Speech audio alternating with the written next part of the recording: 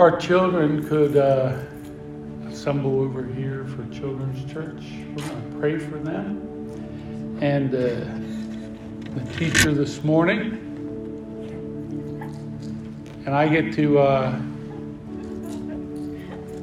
keep Michael up here, right?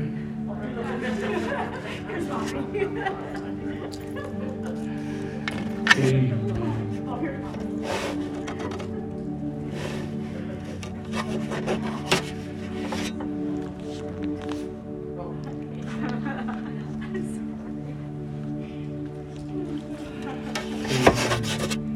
Why don't we pray for our students this morning and our teacher, amen.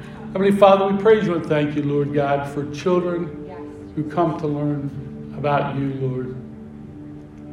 Father, I pray more than just learning about you, Lord God, that this morning they would meet you. Lord, that they would realize their need for you and your grace and their mercy in their lives. Father, we pray for our teacher, that you would speak through her into the lives of this child, Lord God. Lord, let it be personal, because, Lord God, you are a personal God to us. In Jesus' name we pray.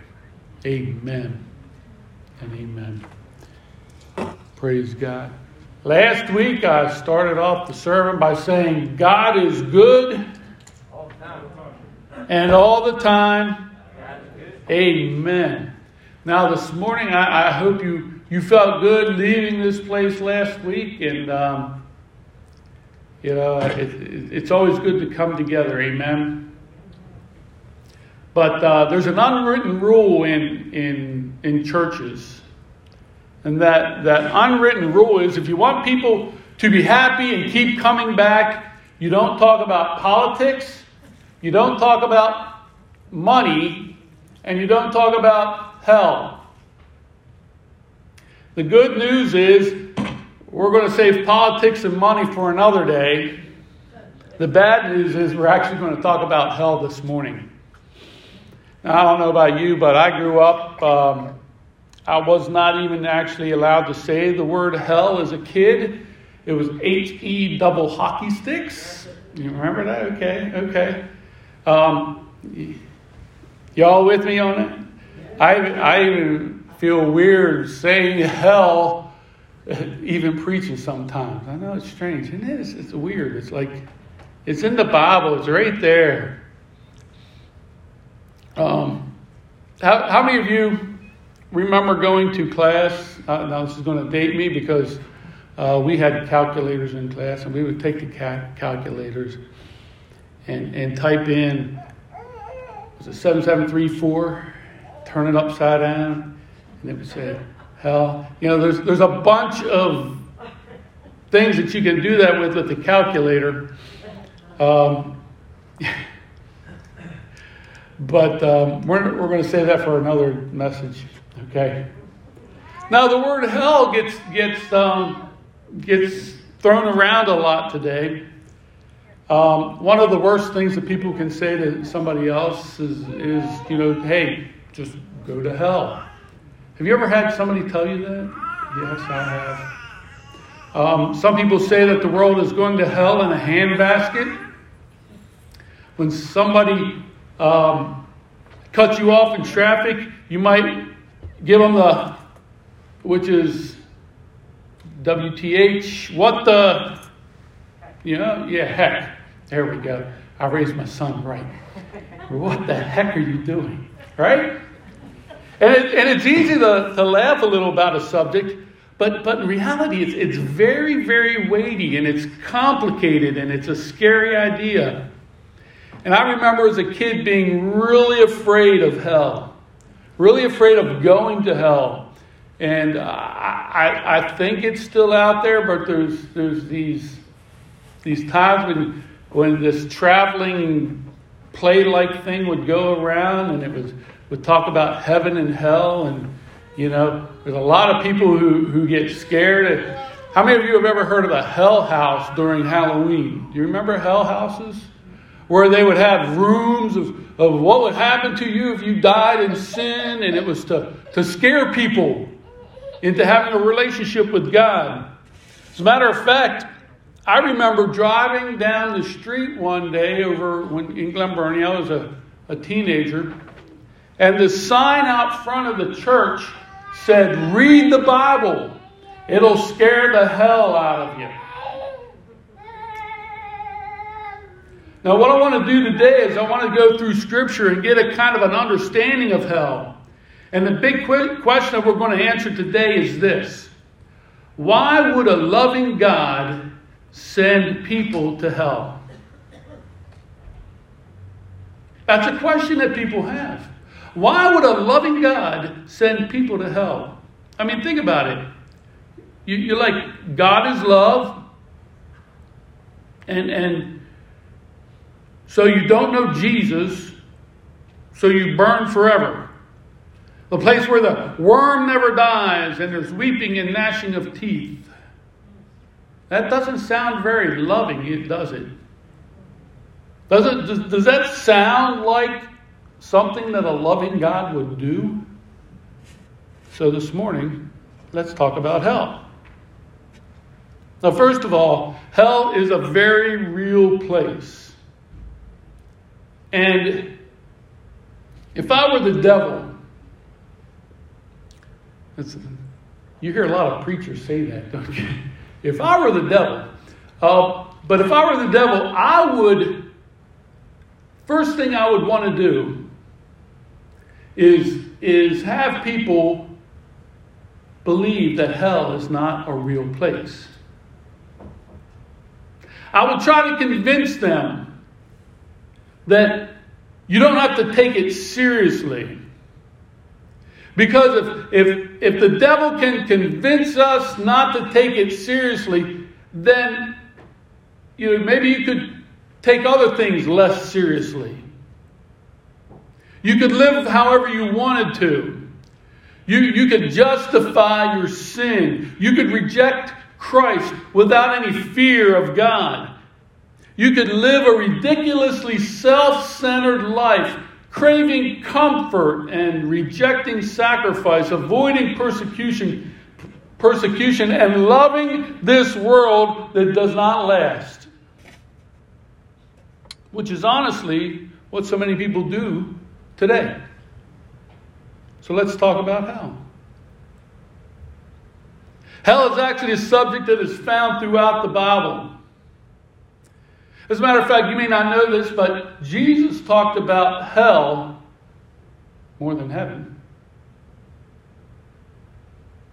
Jesus talked about hell more than almost any other subject. Which is confusing because Jesus is loving. He's the most loving person ever on earth. And what we have to understand is, when you look about who Jesus was talking to and what he was talking about when he was talking about hell, you'll notice that every time he talked about hell, he wasn't trying to scare unbelievers from hell. He was actually using hell to motivate those who were spiritual to act more spiritual. It wasn't a fear tactic to scare people into heaven, but it was a motivating factor for other people because Jesus didn't want people to go to hell. Before we get into Scripture, let's pray. Heavenly Father, I praise you and I thank you, Lord God, for your word. I thank you for your love. I thank you for your grace and your mercy. And I pray, Holy Spirit, that you would speak to us through your word. Not to scare us into heaven, but, Lord, so that we can have an understanding of how loving you really are. In Jesus' name I pray. Amen and amen. I hope you picked up the notes from this morning because there's a lot of scripture that we're going to be going through.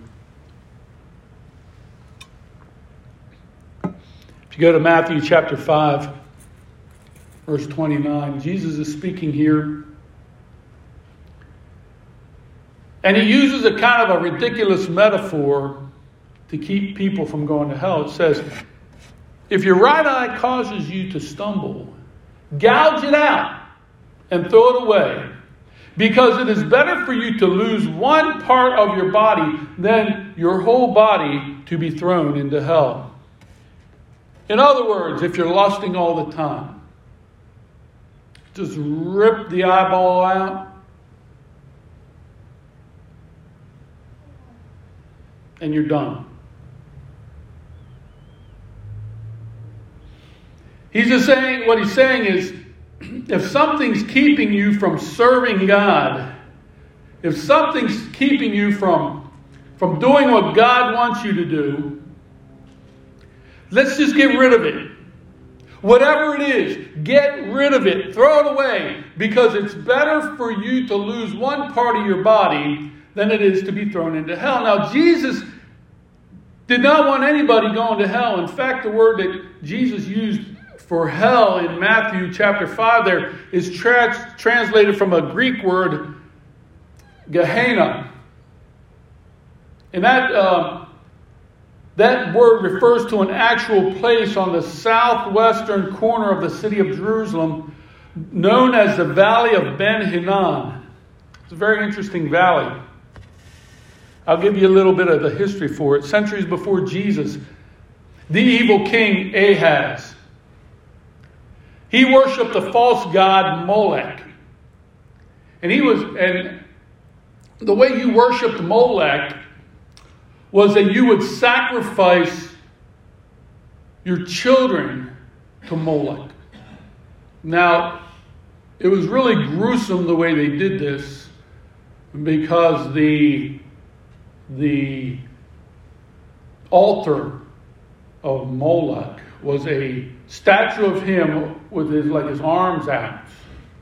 And you would literally place your child in the hands of Molech, and then you'd build a fire underneath of it. And you'd sacrifice, it'd be a burnt offering to that false god. In fact, you can read about this in Jeremiah chapter 7, verse 31.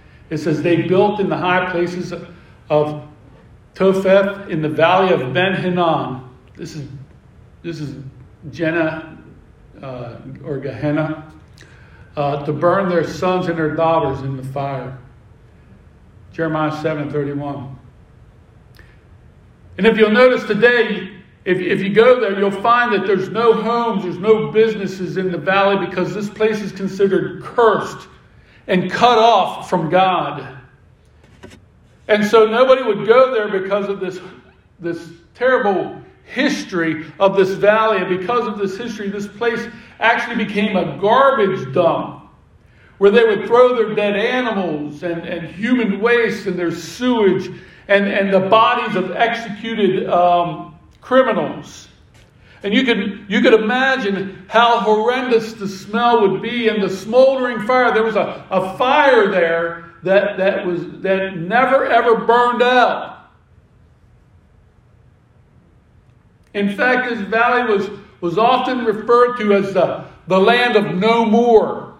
It was a land of no more beauty, no more laughter, no more peace, no more friendship, no more joy, no more hope.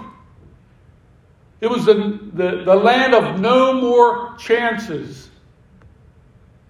So when Jesus talked about hell, it wasn't like a dungeon in the basement of heaven where bad people go. No, it was actually a place much worse than that. It was a place that was cut off from everything good. It was cut off from God's presence. You see, in his essence, what is heaven? Heaven is where God dwells. It's where the presence of God is. And what is hell? Essentially, hell is the absence of the presence of God. It's a horrible place without anything good. There's nothing good in hell. It's without the presence of God. The land of no more. So that raises a question. Why hell? Why would God create or allow a place called hell? Now I'm going to show you two reasons directly from Scripture. The first reason you'll probably be okay with. Hell exists for God to righteously punish Satan. It's the place to punish the prince of darkness. Now, the problem is, and I think you'll admit it and agree that our culture today, a lot of times when they think about Satan, when they think about the devil, what they do is they visualize this harmless little dude that, the red suit and pitchfork and the pointy tail, and the guy that sits on one shoulder and there's an angel on the other shoulder, and the devil will tell you, whisper in your ear, you got to do this. That's you got to do that. And that's the kind of concept that our culture thinks of when they think of the devil. You have to understand that Satan is the embodiment of everything evil. Behind every addiction, there's Satan. Behind every abuse, there's Satan. Behind every fear, he gives a spirit of fear, pain, and shame. In Scripture, he's called the destroyer, the deceiver, the dark angel, the accuser, the tempter, the wicked one, the thief, the father of lies. Scripture tells us that his mission is that he came to steal, kill, and destroy. You see, he wants to steal your joy. He wants to kill your faith. He wants to destroy your health. He wants to ruin your finances. He wants to obliterate your marriage. He wants to kill your kids, your grandkids. That's what the father of lies wants to do. And hell is a place for God to righteously punish the embodiment of all evil. In fact, in Revelation chapter 10, verse 20, John shows us this. He says that the devil, the prince of darkness, the dark angel, the accuser who deceived them, was thrown into the lake of burning sulfur where the beast and the false prophets had been thrown, and they will be tormented day and night forever and ever. Sounds fair, doesn't it? Sounds fair. When you're in the embodiment of all evil, I think that you could say that should be punished. Now, that next verse that I'm going to read to you feels challenging, especially in our culture today. Because let's be honest, the Bible talks about something called sin. And sin, in its essence, is missing the mark.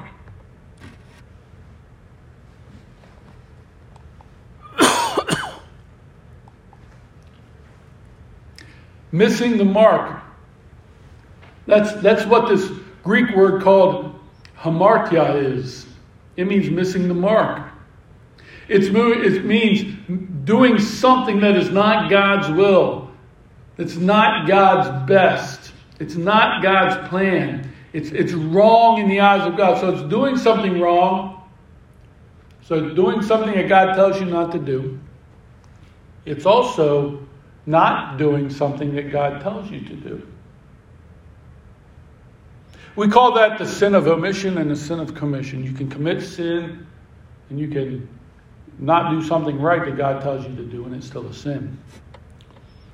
But the culture around us, it doesn't like to use that word today. In fact, when it comes to sin, if we're going to even acknowledge that sin exists, people tend to say that God just looks the other way. A God that, the world sees the God and say, hey, wink, wink, it's okay. No big deal. As long as nobody gets hurt, what's the big deal? You can't tell me what's right and wrong. Who do you think you are to tell me what's right and wrong in my situation? You don't know where I live. You don't know where I'm coming from. That's how we justify it in the world today. But the truth of the matter is, Scripture says that there is a standard. And that standard is holiness. And when we don't hit that standard, we sin. And here's what we have to understand. It's impossible for God to be holy without also being just. Wickedness and evil must be punished. You feel this way when somebody does something wrong, especially if it's toward you. Come on. Somebody wronged you and they end up paying the price for it. You're kind of like, yes, there is justice in this, right? Am I right? Evil must be punished. It's funny how, the Bible tells us that God does not rejoice in the death of the wicked. You know that? God does not rejoice when the wicked die. Now the flip side of that is that when a righteous believer, there's a celebration. When a righteous person dies in the Lord, there's a celebration, there's a homecoming. But the Bible tells us that God does not rejoice in the death of the wicked. And yet, some reason we do, don't we? Kind of rejoice when the bad guy dies, even if it's in a movie. Yes, you got it coming to him. You got it. Why? Because we know down deep in our hearts that wickedness needs to be punished.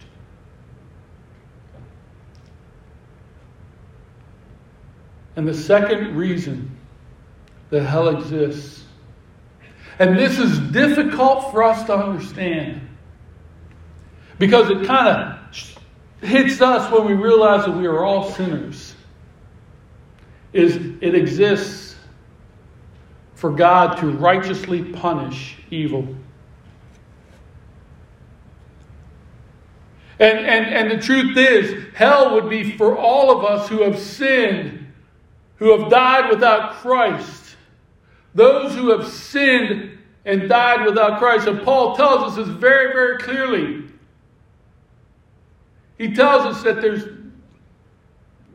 this is where it is. Paul tells us that God, in 2 Thessalonians chapter 1, verses 8 and 9, says, God will punish those who do not know God and who do not obey the gospel of our Lord Jesus. They will be punished with everlasting destruction. They will be shut out from the presence of the Lord and from the glory of His might.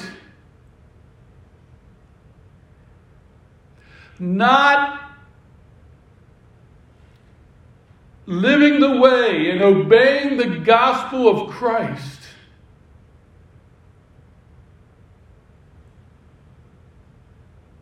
will be punished. And what is hell? It's the absence of anything good. It's the absence of God.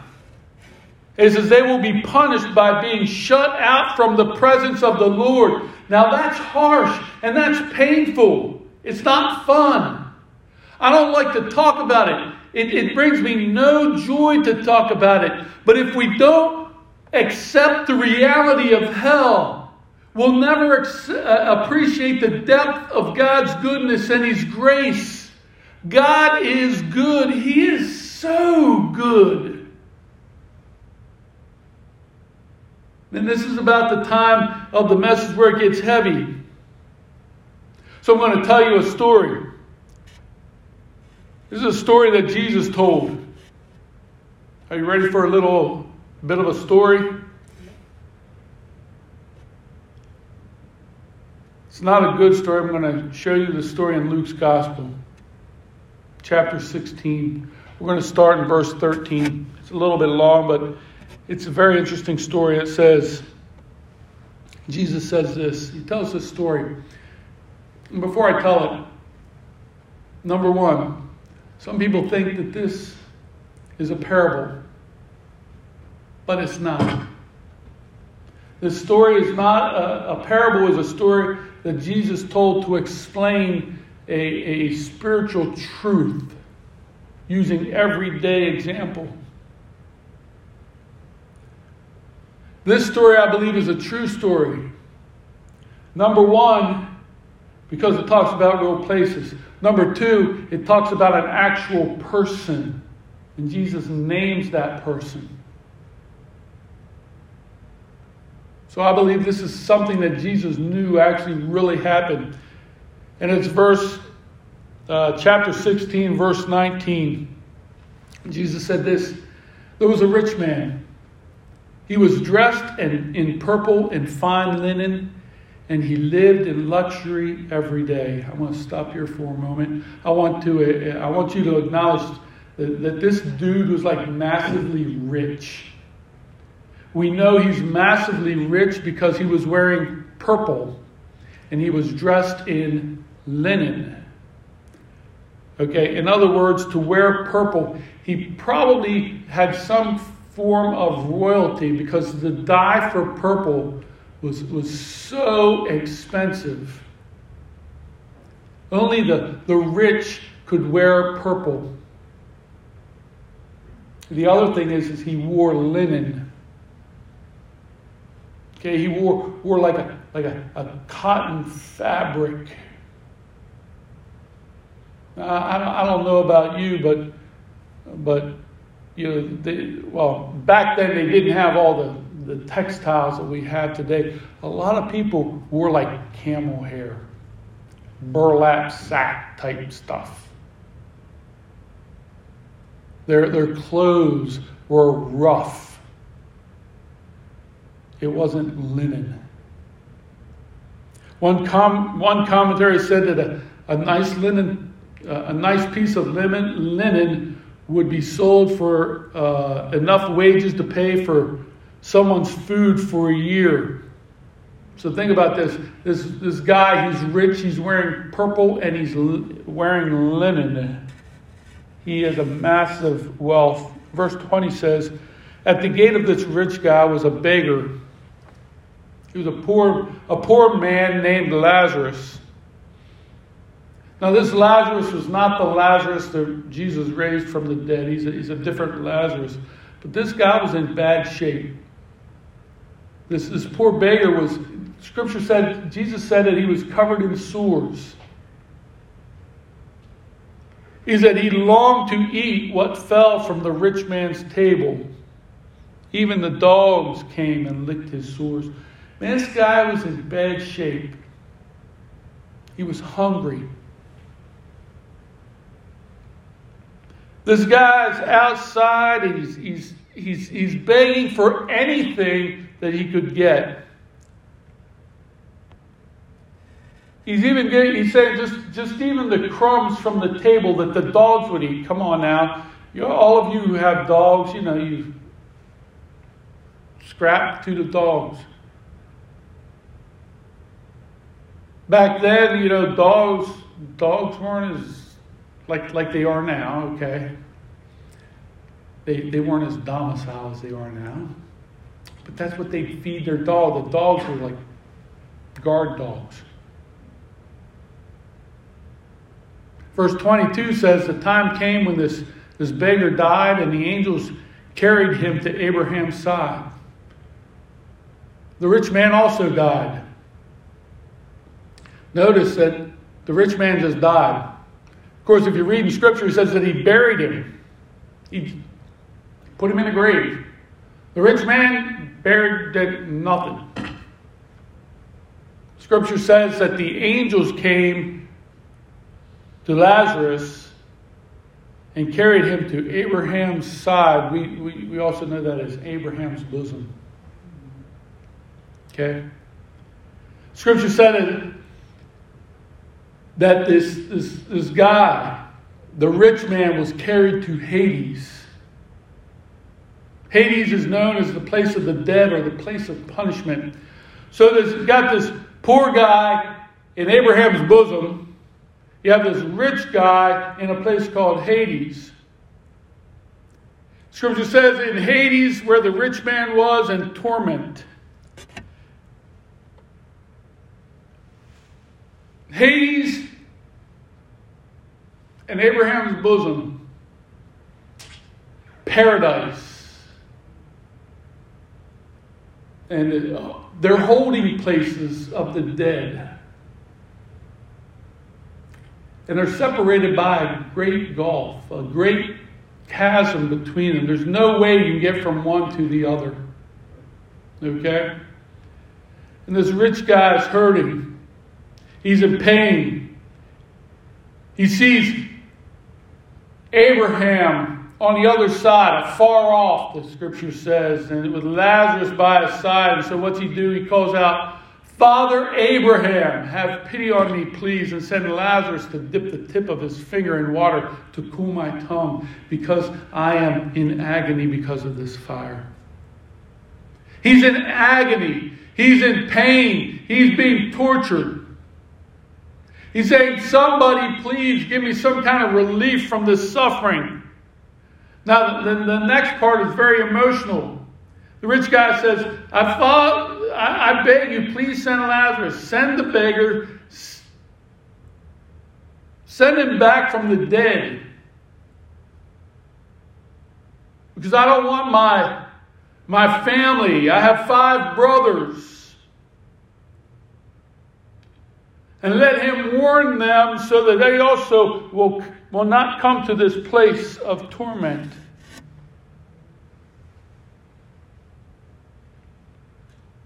Of course, the reply was that even if somebody comes back from the dead, they won't believe. The truth of the matter is, Jesus did come back from the dead, and there's a whole lot of people who don't believe.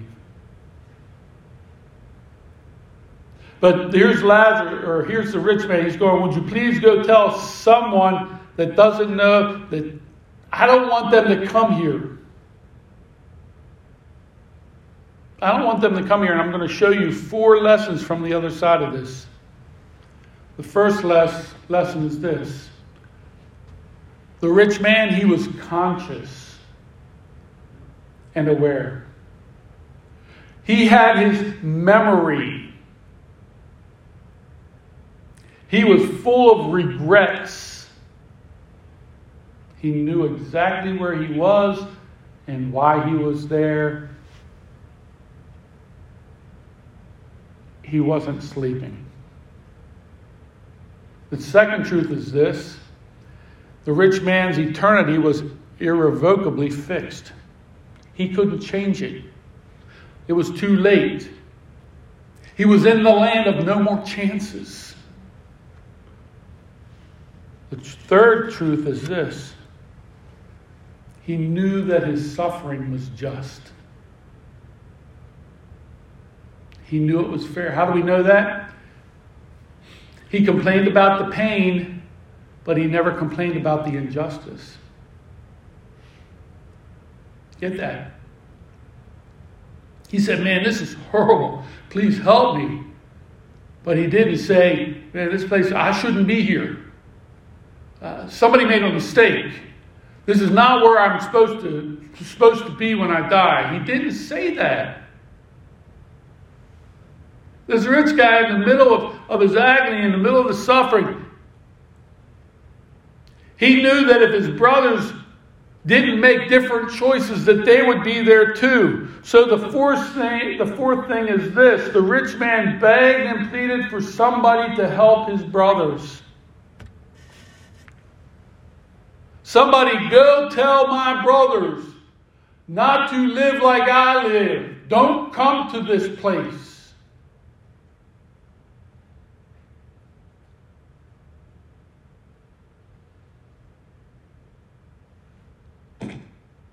I'm sure that there are people in hell who wish that they could tell their family members that the truth about Jesus is right. That Jesus did die for them. And they need to avoid hell by trusting in Jesus.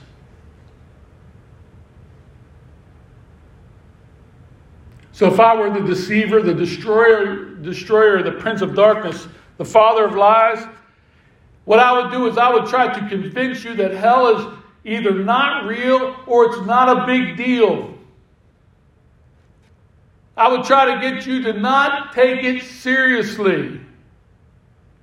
That way you could easily justify your sinfulness.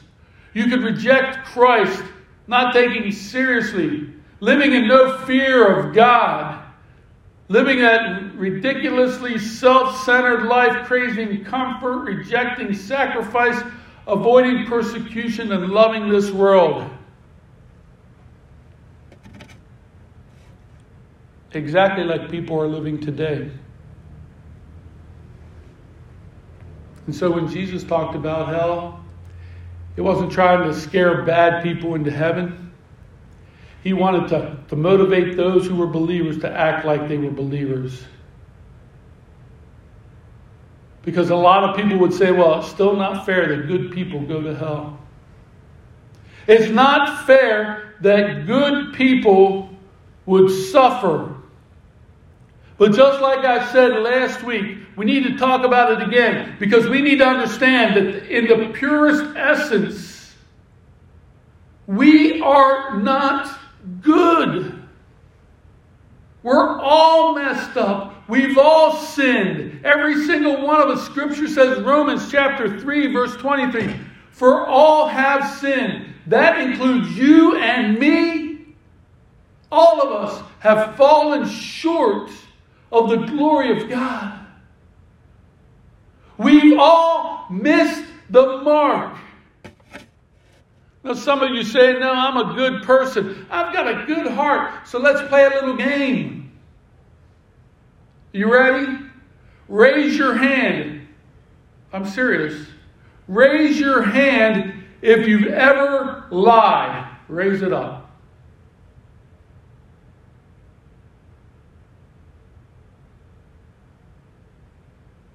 Leave it up. We've all lied. We've all lied. You can put your hand down. Okay? Raise your hand. Don't worry about it. Don't raise your hand for this one. Y'all know if you've stolen anything, I'm going to give you a pass on that.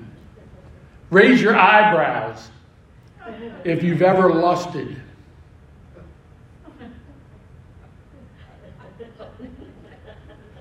Okay? So when Jesus talks about lust, He said if you've ever looked lustfully, men, if you've ever looked at it, Jesus said specifically men, but come on women, women can lust too. That's why there are those fireman calendars out there.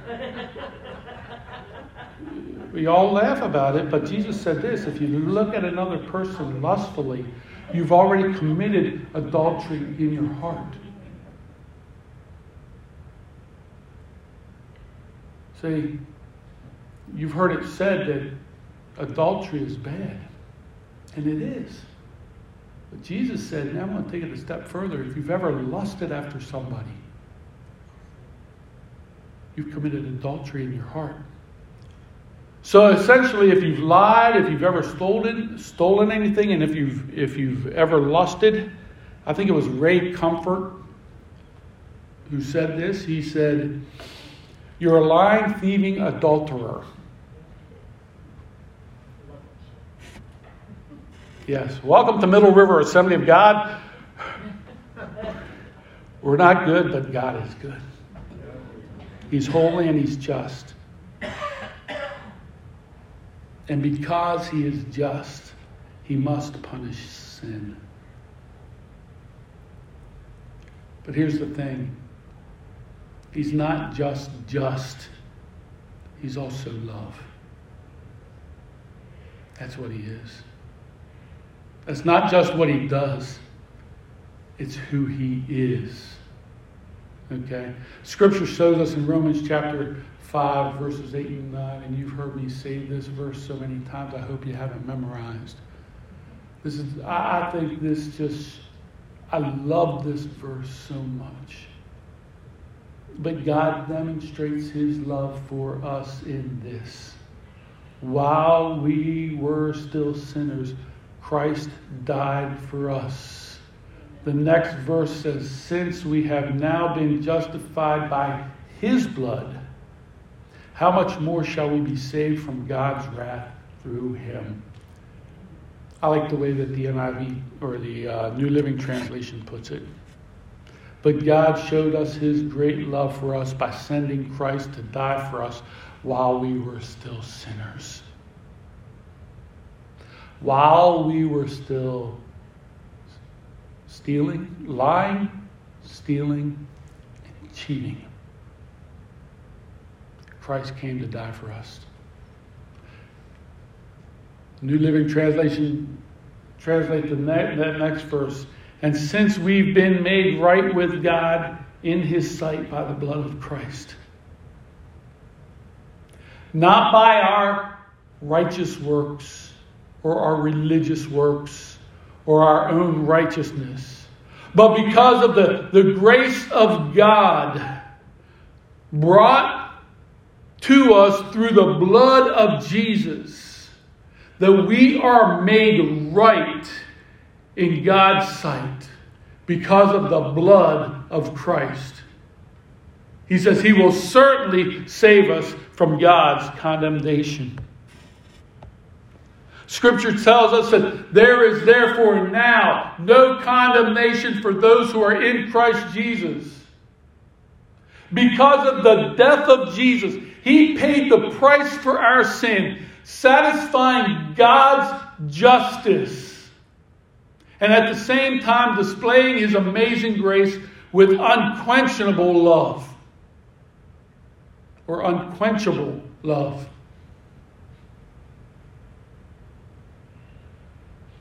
So who is Jesus? Jesus is the one that doesn't want to send anyone to hell. He wants no one to perish. Who did he come for? He came for sinners, not righteous ones. He came for the sick, not the healthy. He came for those who were hurting and broken, and those who fell far from God, and those who fell short, and those who lied, and those who lusted, those who stolen things, those who cheated, those who envy, and those who are dead in their sins. That's who Jesus came for. That's the grace of Jesus. And 2 Peter chapter 3 verse 9 shows us the heart of God. This verse says that the Lord is not slow in keeping his promise, as some understand slowness. Talking about the return of Christ. Well, it's been almost over 2,000 years. Where are you, God, being slow? No. The Bible is saying that he is not slow in keeping his promise. Instead, he is being patient with you. He is working on us. He's been waiting for you. He's been loving you. He's been reaching out for you. He's been sending people your way. He's been drawing you by his Spirit and by his grace and by his goodness. Oh, he's been so patient. Why is he patient? Because our God, this Scripture says, that same Scripture says, God is not wanting anyone to perish. He is patient, not wanting anyone to perish, but wanting everyone to come to repentance. That's why a loving God does not send people to hell. He sent Jesus to save us from hell. It's very clear. The devil came to steal, to kill, and to destroy. But Jesus, the Son of God, the Lamb, the Prince of Peace, the Lion of the tribe of Judah, the Alpha and Omega, the beginning and the end. The devil came to steal, kill, and destroy. But Jesus says, I have come that you may have life and life more abundantly. When you have Jesus, you have side effects. There are side effects of love and joy and peace and the presence of a good God. Jesus came that you might have life. That's why, with every fiber in my being, I want you to know Him. I want you to know how good He is. That even though we've been dirty and wrong and sinful, He still loves you. Just like you are. And that's how much He loves you. He didn't come just to keep you out of hell. But He came to give you life. Eternal life. That's how good He is. And God wants you to experience that grace and that goodness. He doesn't want you to worry about your eternity. Not even to struggle and worry in this life. To come to a place of full surrender, full submission, trusting that Jesus is enough. That His presence will sustain you. That His grace carries you. That when you're hurting, He can give you a peace from heaven that you can't even explain. And even when you fall back into the sin, His grace covers your sin. Because there is no condemnation for those who are in Christ Jesus.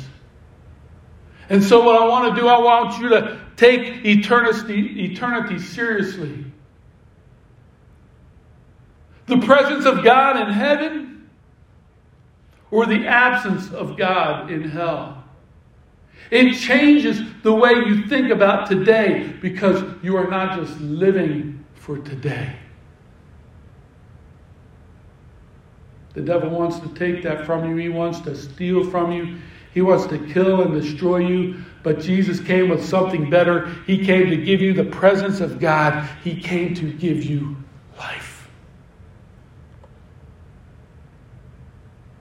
So, Father, today, we ask in the name of Jesus that this truth would spread across the hearts of everyone listening to this. And that we would experience your goodness today.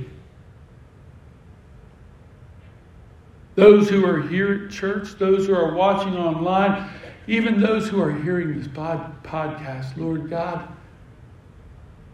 let us feel your presence.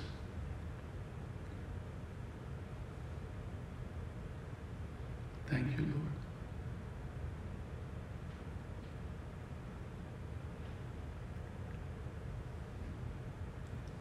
Some of you, I'm guessing that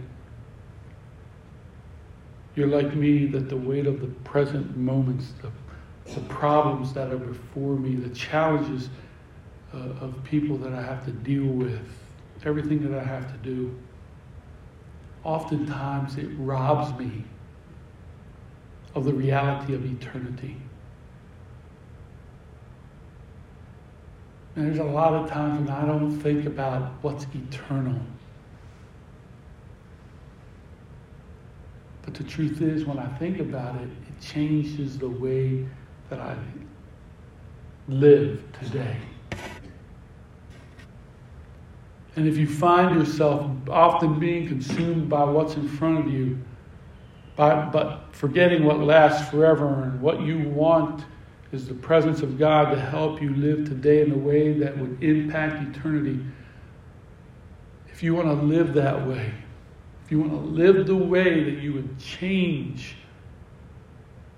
the way you live today because you're thinking about eternity, If that's you today, I want you to pray that God would put eternity in our hearts. That God would bring eternity to our minds. And that would change our priorities and change how we treat people and change what we do with our stuff. And it changes how we feel about stuff. And it changes about what we worry about and what we don't worry about. It changes how we forgive. It changes how we live. And if you're a follower of Jesus today and you want the reality of eternity to change how you live today, we're going to ask God to make that a reality. And if that's you, I'm going to ask you to raise your hands. God, change the way I think about eternity. Father, I would pray and I would hope that everyone who is a follower of Jesus would have this cry come out of their hearts today. Just like the rich man saying that, hey, I want somebody to go help my brothers. God, give us an urgency to share the love of Jesus. Help us, Lord God, just to feel the urgency of the matter. Father, so many times we talk about everything else.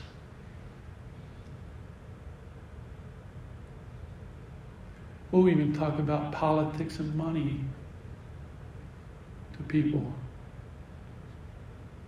But we never bring up eternity. Lord, help us to think about eternity. Not just our eternity, Lord, but the eternity of everybody that we pass. Every time we pass somebody, Lord God, we pass a soul that is on its way to eternity.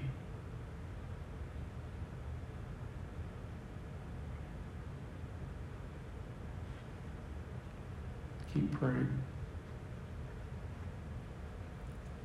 Because I want you to think if there's someone in your life, if you're a follower of Jesus and there's someone that you, in your life that you know is not a follower of Jesus,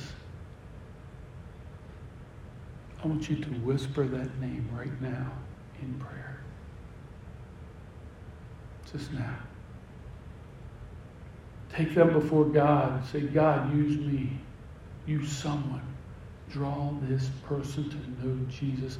Help me be a witness. Help me be a light. God, help me to be so surrendered to you that what's temporary doesn't drive my actions, but God, may my heart be motivated by what is eternal. God, change how we think. Change how we love. Give us a passion to share the love of Jesus in all that we do. Now, some of you might be here watching us or listening to this, and if your life ended sooner than later, you'd spend eternity somewhere. And the last thing I want to do is use hell as a motivator to try to scare you into becoming a follower of Jesus, because that's not what Jesus did. But I would like to put the reality of eternity in front of you and say, what do you think? Do you want to stand before God based on your own merits, on your own works, your own righteousness? Or do you want to trust in the perfect work of the Son of God and His righteousness? See, God loves you so much that He sent His Son Jesus, perfect in every way, to die on the cross. And He was raised from the dead. So whoever knows Him, experiences Him, your sins will not be counted against you. There is no condemnation. You are set free. Jesus paid the price, and the devil wants to take that from you. But Jesus came that you could have life. The truth is, we're just a step away from eternity. And if you want that life in Jesus,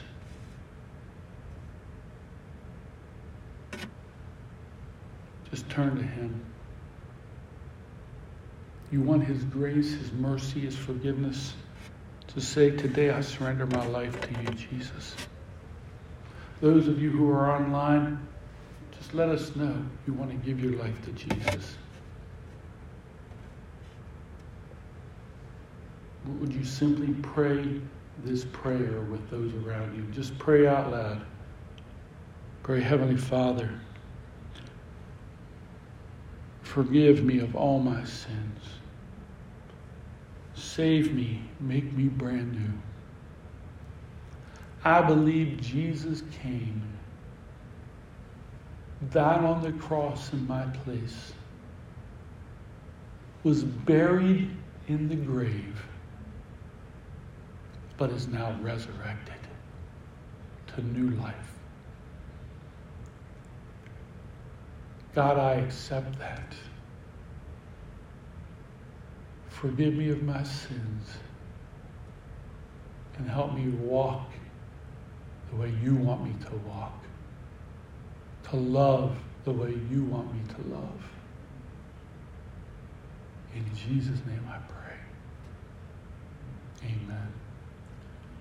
Father, I pray for those who accepted you as their Savior this morning. Lord, I pray that you would give them a desire to read your word. Give them a desire to be in your house, to learn about you, and then tell others about what you have done in their life. In Jesus' name I pray. Amen. Amen. Those of you who are watching us online or hearing the podcast, if you need anything, get a hold of us. If you live on the eastern side of Baltimore County, come and join us. We're in Middle River. All of our contact information is there. If you don't live in this area, you can't join us, we can help you find a great church that you can go to. Amen, church? Amen. Praise God.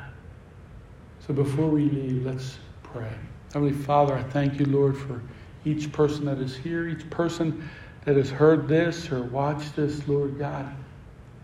I pray, Lord God, as we leave this place, Lord, we would spread the good news of the gospel of Jesus Christ, that our actions would draw others to you, Lord God, and give glory to your name. In Jesus' name we pray. Amen and amen. God bless you all.